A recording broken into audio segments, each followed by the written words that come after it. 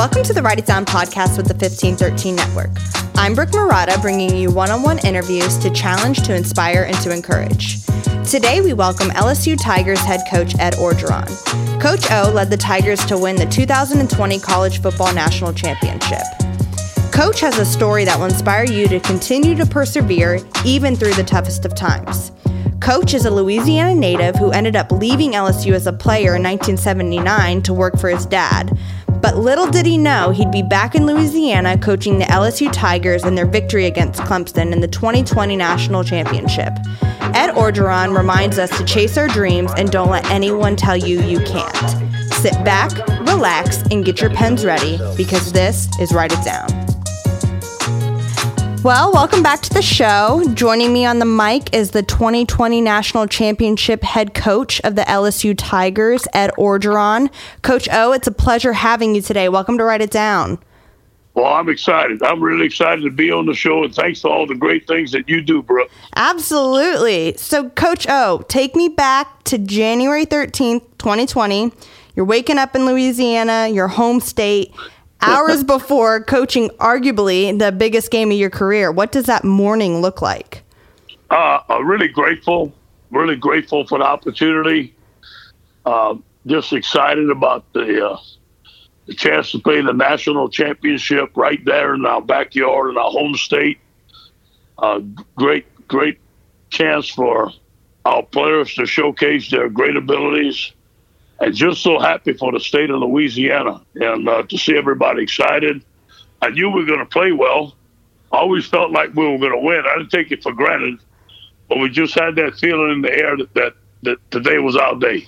Yeah. So, like, if you could, what was the one emotion that you felt that entire day? Was it nervousness, more excitement, just sobering? What was that? What was the emotion that you could probably pair with that day? I look back when I coached with Jimmy Johnson and Pete Carroll, and the bigger the game got, the more confident they were. And I felt the word confidence, that we could take on the world that day. So I was very confident, and I felt like when I showed confidence, my team was going to show confidence. Right. I mean, and you're from Louisiana, so you were born, raised there. You played for LSU and left. What's the story behind that? Well, I'm from South Lafourche, a Cajun town, so I was very proud of, my mom and dad were French-speaking, Cajun French-speaking. My grandparents spoke only Cajun French. I was the first one in my family to go to college. I promised my mother that I'd get an education. She was a big-time motivator. My dad was a very hard worker. Believe it or not, I came to LSU and I got homesick. I'd never been away from the bayou. I was 2 hours away. What? And back then I could have been on the moon, Yeah. But anyway, so that's the real story. But when I left, I felt unfinished business. I felt bad about it. I went to Northwestern State University. I had a good career, not a great career, but I always felt like I had unfinished business at LSU. So, to come back and be the head coach at LSU is something that I always wanted. Yeah. And especially take the team to the national championship right there in the Dome in front of our home state. That's incredible. I mean, and fast forward to the end of the game. I mean, confetti's flying. I mean, I'm sure there was a Gatorade bath on its way, boys chanting. I mean, what is your thought in that moment when you won the game? Very humble, to be honest with you. Very humble. Back in my younger days, I'd have been beating my chest and all kinds of stuff like that. But, the game teaches you to be humble, and just humble that we have a great quarterback, great coaching staff. It's something that it was kind of surreal, but it's something that I always expected when you come to LSU. These are the expectations. It's kind of like act like you've been there because you're going to be there again. Yeah, that's good. That's a good word. That's confidence right there. So if you could describe the 2019 LSU Tigers in one word, what would it be? Look, you have to ask me for two, okay? Can I give you two? You can give me two. You have permission to even speak a sentence if you'd like. I'll give it to you. All right. And I'll tell you why. Okay. 2 words. Want to. In life, it's so much coaching, players, working, whatever. when your boss tells you to do something, gives you instruction, the leader gives you instruction, and you're doing it because you have to, you're not going to have success. But when you're doing it because you want to, then you take the accountability. And our team took the accountability. It's their team. I'll give you where I thought would be really special. It was last spring. We had finished spring practice. It was a Saturday morning. We were having official visits on campus. It was Saturday morning at 9 o'clock. Sharon Lewis, our on-campus recruiting director, calls me and says, "Coach, do you mind if I take the team, the recruits, to watch the team practice?" I laughed. I said, "Well, sure, but we don't have practice today." She goes, "Coach, your whole team is practicing." I said, "What?" They volunteered to practice Saturday morning at 9 o'clock, 100% attendance. Wow. Coach. That is want to. That is want to. I mean, yep. And were you just like filled with pride for your team? Like that right there is like more than you could ever hope or ask for with the team. More than I ever did. And you know what? I was a leader on our football team when I played, and I basically gave Joe Burrow the team. He did such a good job of leading, him and Clyde Edwards-Helaire and Lloyd Cushenberry. I let them lead, man. When I had to make decisions, I brought them in. I said, what do y'all want to do here? They made the decision. I trusted them. Obviously, I had to agree with it, but most of the time I did. And how we went about our business, those guys decided most of the things. I gave it, and that gives them ownership. That gives them accountability. Mm-hmm. And that's why they were so good. That's very good coaching, I would say, on your part. Where did you learn that? Knowing that if you give either your kids or your your players ownership, that they would rise to the occasion. Where do you think you learned that? Just thought. You know, I think I learned the most of that from Coach Carroll, Pete Carroll, who was a player's coach, and he let them make some decisions. But I don't think I've been around any team. This was my 5th national championship. I've been on 4 national championship teams. I think that this was the most any coach has ever given the team the accountability, and just gave them the key. They did. They went. They want to. Yeah. I mean, the beginning of each season, I'm sure you have this, but this year will be our year. Like, it's just kind of this, like, I know what's going to happen. Mm-hmm. Each sports fan, I'm sure, has that, or coach. So what was going through your mind at the beginning of the season? Did you sense something different about the 2019 LSU Tigers? Yes, I did. And I knew I had to handle it in the right way. And I felt that we had a very good offense. In one spring scrimmage, we completed 80% of our passes against a very good defense. And LSU has never done that. Mm. When I walked off the field, I told somebody we have a good football team. So going into the season, I had to be careful of not letting them look beyond one game at a time. Because, when you go to win the national championship, every game counts. There's no mulligans. But I didn't let them talk about winning the national championship. I never mentioned winning the national championship. Even before the game at Clemson, they laughed. I said, guys, our focus this week is to beat Clemson. And when we beat Clemson, let's find out what happens. They all laughed. Said, he's not going to say it. But the reason I didn't want to say we're going to make our goal winning the national championship is sometimes that's too lofty of a goal on a football team. And if you lose one game in the season, your goals go down right away. So our goal was to practice every day. And this the first time I said this. We're going to practice at the LSU standard of performance. And that's elite every day. And we're going to hold ourselves as coaches, as a coaching staff, and as players to handle our business in the classroom, off the field, on the field, elite, LSU standard performance. No players were allowed in any ballrooms during the season. None. We made a commitment to ourselves that we're going to focus in on the task at hand on a daily basis. Let's see where it takes us. Wow. And so you're coming off this high of the 2020 national championship, a team that wants it, a team that's disciplined, that respects your rules for having this discipline and these mindsets.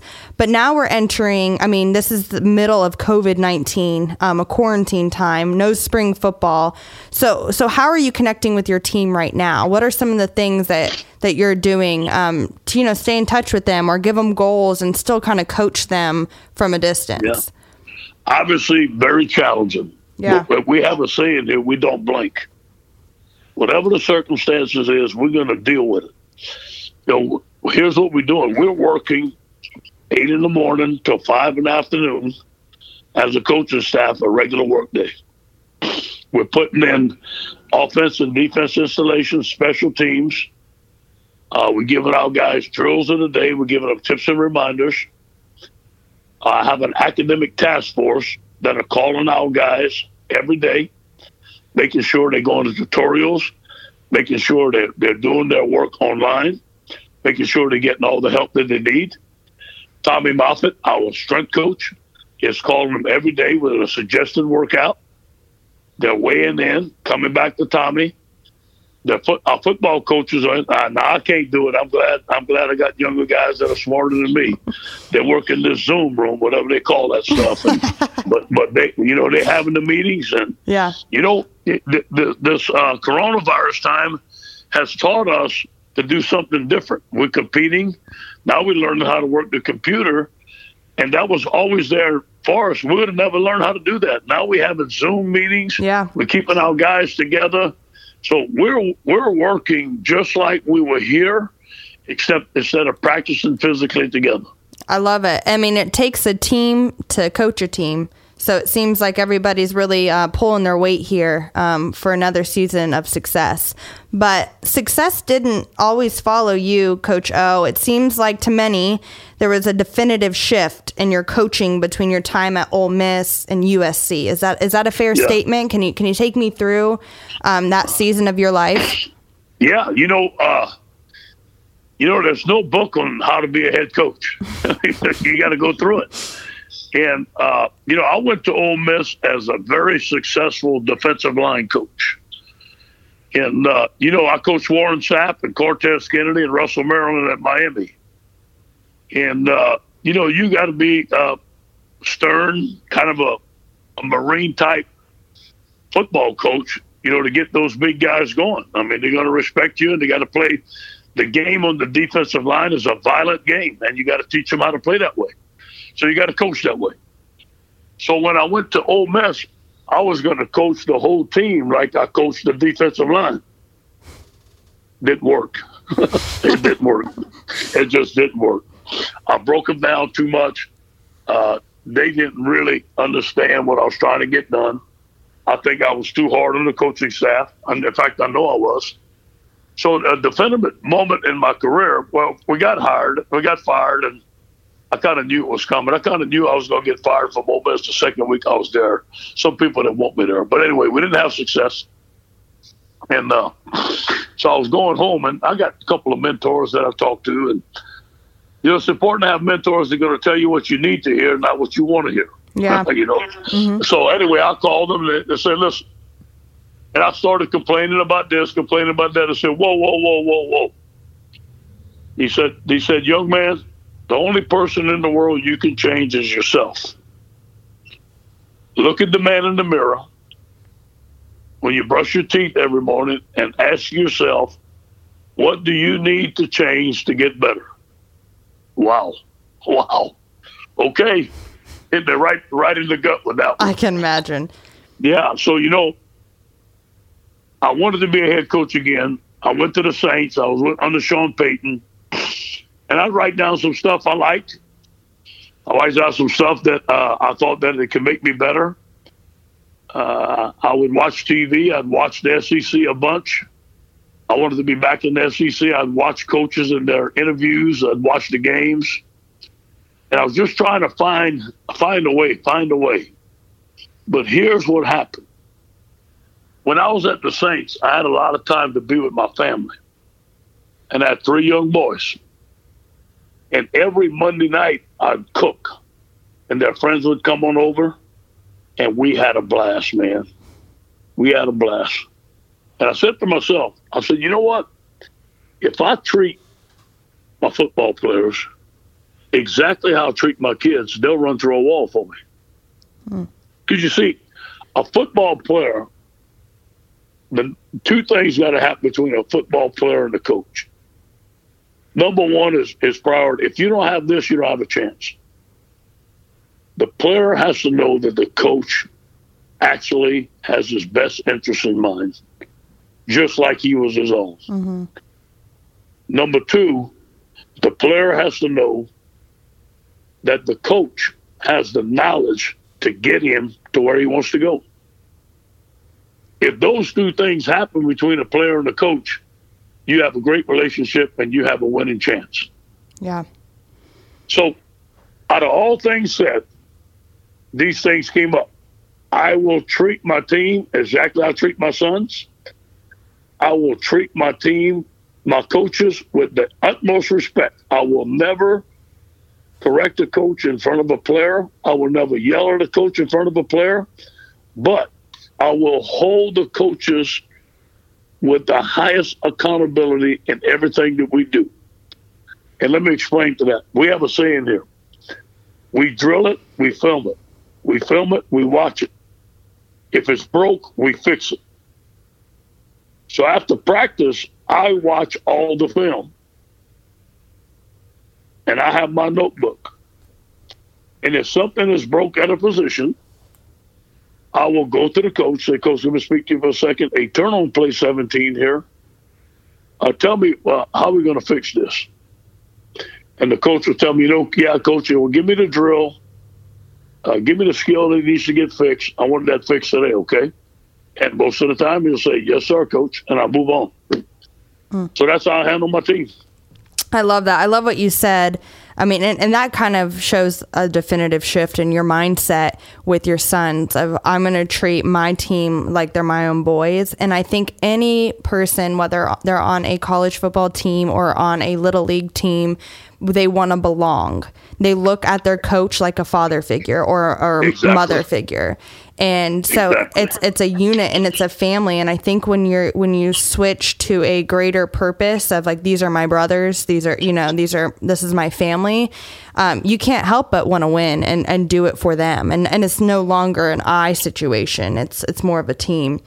At any point, did you feel like your life would be marked by failure? Not really. You have a fear of that for sure. Right. And it's in the back of your mind. But you know what? I use that. There's some gift that God gave me. Somehow, some way I've gotten this. That, I was made fun of the way I talk. I was saying I'm never going to be a coach again. They made y'all songs about me and all kinds of stuff. But I never bought into that because I knew that wasn't me.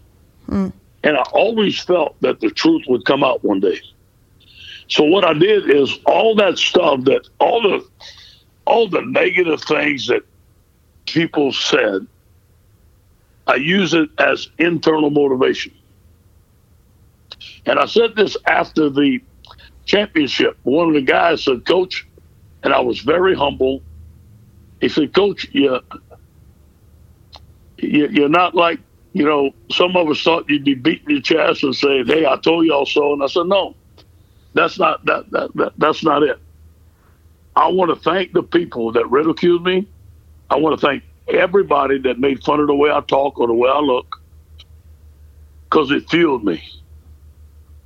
It gave me internal motivation to have success.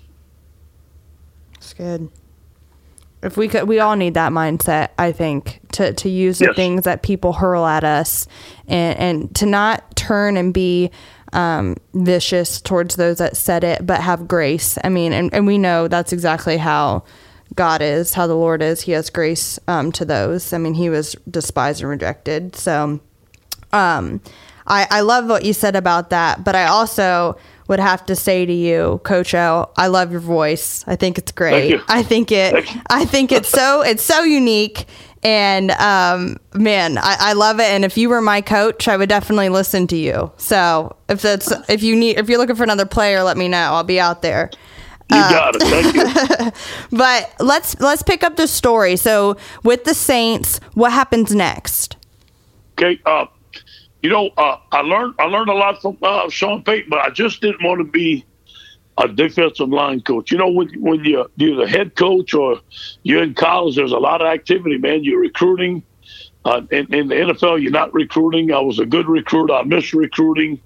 But basically, I wanted to get back into college. I felt that would be my chance to be a head coach again. And Lane Kiffin was recruiting me. Les Miles was recruiting me.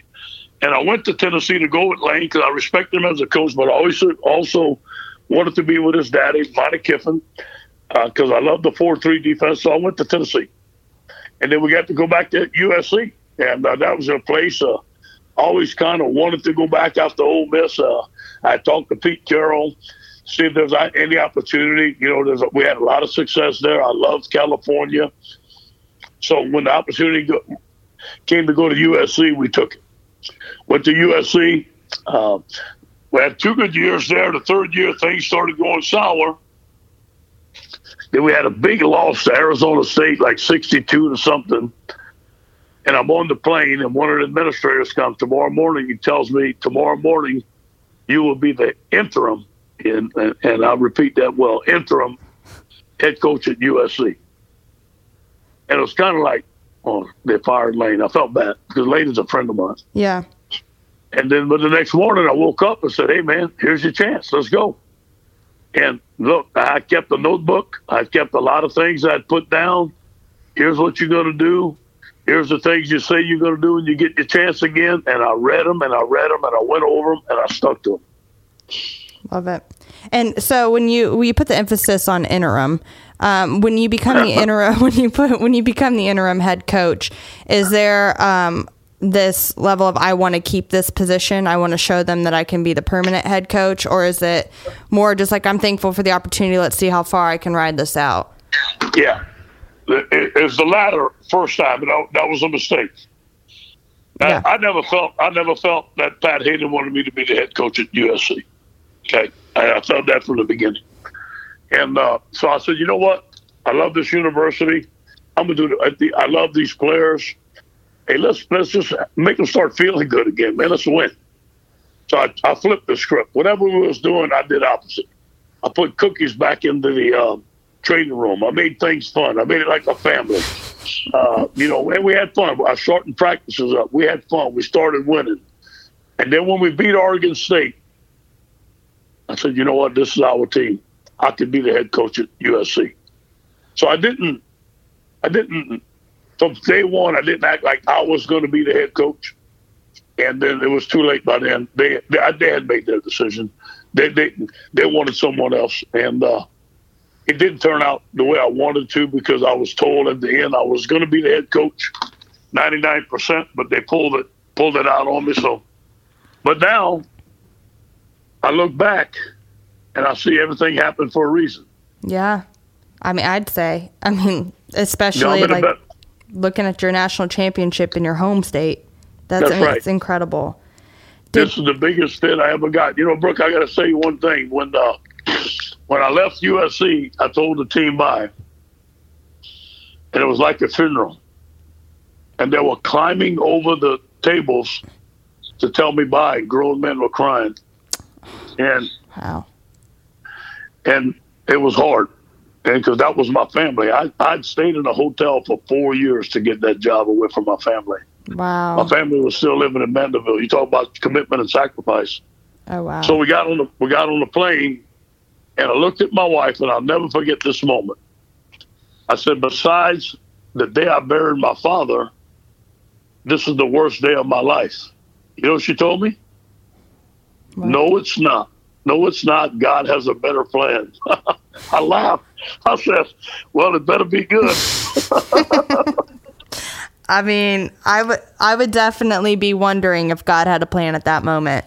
Especially Exactly. with the sacrifice that you made staying in a hotel for 4 years. You would have to look Yes. at that and go, do you even care, God? I mean, Yeah. look at this.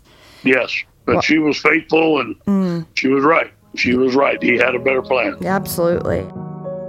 We're going to take a quick break from our show to discuss Patreon. Patreon is a secure site that allows creators to make albums, videos, and podcasts like the one you're listening to now. So if you enjoy Write It Down, please head over to our website, xvxii.com, or spell out 1513.com in your browser. Click on the Patreon banner at the top of the page and show your support. Write It Down is made possible by the 1513 Network, so please send over your love, your support for the other shows as well. If not, just stick with Write It Down because I'm the coolest, the realest, the illest. Anyways, back to the show. Did your confidence take a hit in that moment, or was it another one of those things where you're like, I'm going to put this under my belt and I'm going to keep moving forward? Or was there this moment of, I just need a break? Well, to be honest with you, I needed a break. And my kids will tell you, I wasn't myself. I went home to Mandeville for 3 months, man. I just was sleeping a lot. Wasn't shaving every day, and I shave every day. I get up every morning at 6 o'clock. I was depressed. Yeah. It was just like a death in the family for me. And but after 3 months, man, I started perking up a little bit, getting ready to go. And I said to myself, I don't know if I'm ever going to be a head coach again. But I'm going to, after you have a year off, that's the first time I had never been. That's the first time I have been without a team since I'm 6 years old. Wow. I missed it. I didn't know how to act. I missed. And you know what? When you take a year off of work, you don't think of the small stuff. We all, when we're working and we're working in an environment, people get on our nerves. We get on people's nerve and the little things, the small stuff. Yep. And it bothers us sometimes. Well, the year I was off, I forgot all that. Yeah. I forgot about all the small stuff. You know what I missed? What? I missed my team. I missed going to work every day. I missed the adversity. I missed the challenge. I missed the scoreboard. I missed the competitive nature. Yeah. So when I got back to work, I said, I'm not going to sweat the small stuff. I'm not going to get into that. I'm going to enjoy the game that I'm coaching. And that year off, I got to watch my kids play. I was at every game.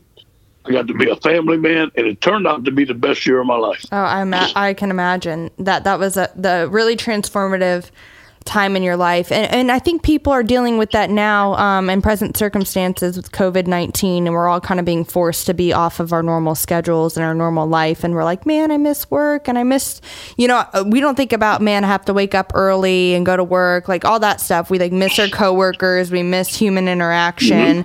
And so really in the middle of it all, we're face to face with ourselves. And it seems to me like you were face to face with yourself and who you are as Ed Orgeron, apart from being a coach. And and what your identity was. And you mentioned in those 3 months depression and just kind of like hitting that low. And there are a lot of people that are chasing their dream right now, or are chasing something much larger than themselves, and they're hitting that depressed time. And I've been through it as well. What would you say like your advice would be to those in those dark times? Get help. Go to church. I went to church every Sunday. I get help. I didn't feel like, I stayed close to my family. I got out of it, but there's nothing wrong with going to get help. Yeah. There's more help today for that stuff than ever. It's real. Yeah, for sure. So you, Coach O, let's say you're going through something tough in life. Who's the first person you would dial? I have two.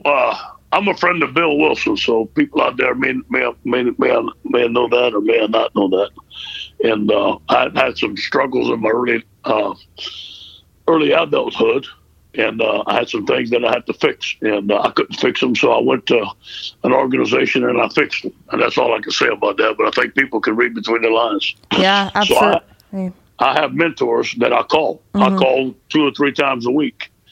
And anytime I have to make a decision, something goes right, wrong, or indifferent, I call about 3 or 4 people, and I know they're going to give me what I need to hear, not what I want to hear. Yeah, that's important. And I follow directions. I remain teachable. Yeah. No matter if you're not having success, if you're having success, I'm 50. I'm gonna be 59 years old. I still remain teachable. I can always learn. Yeah, I think that's probably what makes you. Well, actually, I can say this confidently. What makes you an awesome coach is that you're coachable. And yes, those that think that they have it all figured out are really not going to go anywhere in life, and they're going to, face some adversity and realize they can't do anything on their own. What would you say, like your ideal player to coach? Not necessarily a person, but maybe the persona of a person. I can say it, and not because he won the championship for us. Joe Burrow. Yeah. I mean, Joe was a player coach for me. Joe was a friend. Joe was a confidant. Joe was somebody that was intense as I was every day. He never changed his demeanor. He was all about the team, all about winning. He could he didn't care about any individual awards.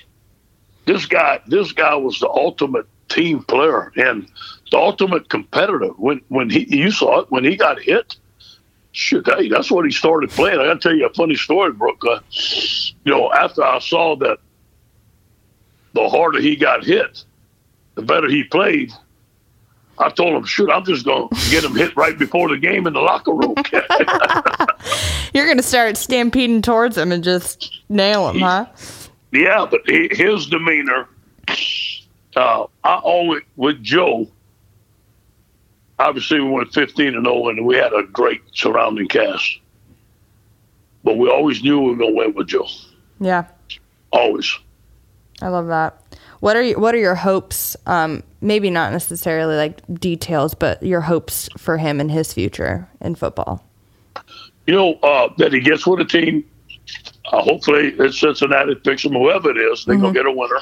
I hope that he has the success that he did in college. I think that Joe don't like me to say this, but I don't know Tom Brady. I met him one time. I watched him a bunch and really idolize him just like everybody else.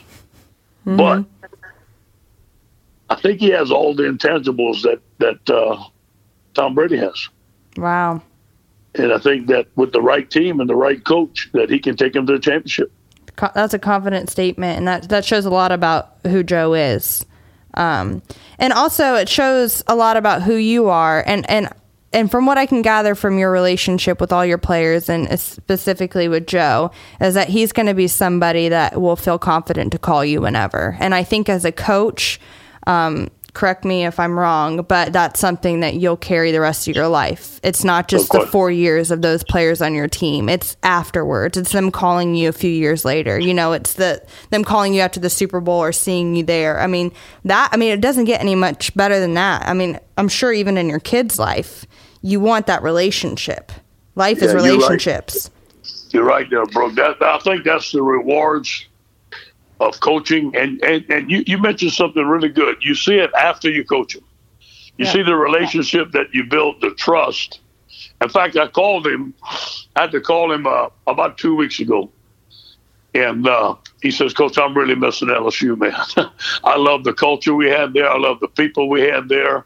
And so does mom and dad. So they'll be forever LSU. But, as you know, I got relationships with a lot of my ex-players, and now we're friends and we're family.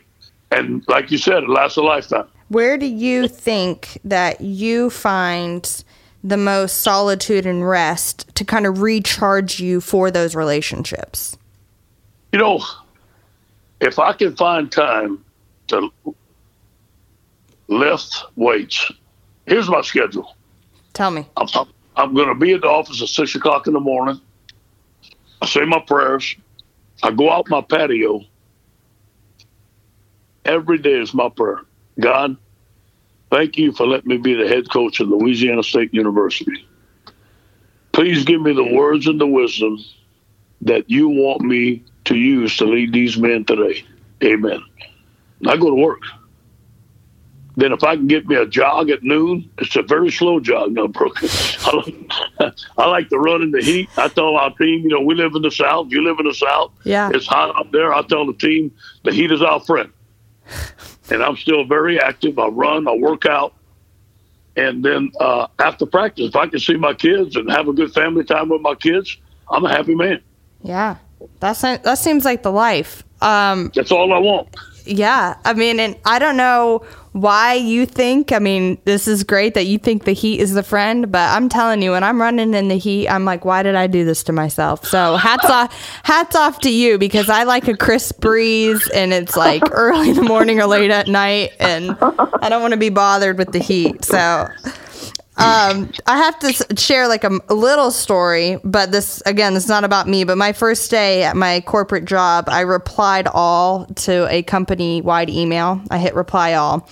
And I wish somebody would have told me that, because I was in the kitchen, at the work kitchen, and I was like the butt of everybody's joke. And I was like, oh man, I must have done something wrong. So I wish somebody would have told me that when I walked in the door. What is one thing you wish somebody would have told you on your first day as a head coach? Don't try to fight the media. It doesn't work. That's good advice. That's good advice. I'm sure you've had some run-ins with the media. Do you find it hard to bite your tongue? Do you find it difficult to be honest and transparent? Not anymore. Not anymore. Ever since I left Ole Miss, I've had a great relationship with the media. I rarely read anything. I learned that from Coach Carroll. Block out the noise.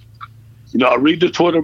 I call it the Twitter machine. I read it because of the recruiting. I have to stay on top of. But I don't open a newspaper. I used to read everything but I just, now I have a great relationship with the media. But back then I didn't. That's funny. The Twitter machine. I'm sure that your boys are all cringing at that the dad version of you saying that. Oh, they love it. So you were also, you had a spot in The Blind Side. What was that like, that movie? It was awesome. And let me say this to you. Sandra Bullock was one of the nicest ladies I've ever met in my life. She seems like it. She seems like someone I'd want to hang with. We spent 6 hours, she and I, together. And she was nice, and she was funny, smart, had a great personality about herself. Wonderful lady. Yeah. What was one thing, like one distinct memory you have from filming that? Well, she told me after we filmed our part, she goes, Coach O, I got to tell you, when I found out that I had to work with you today, I was frustrated because you never did any scenes. I thought you'd mess up your scenes. We'd have to do things over and over again.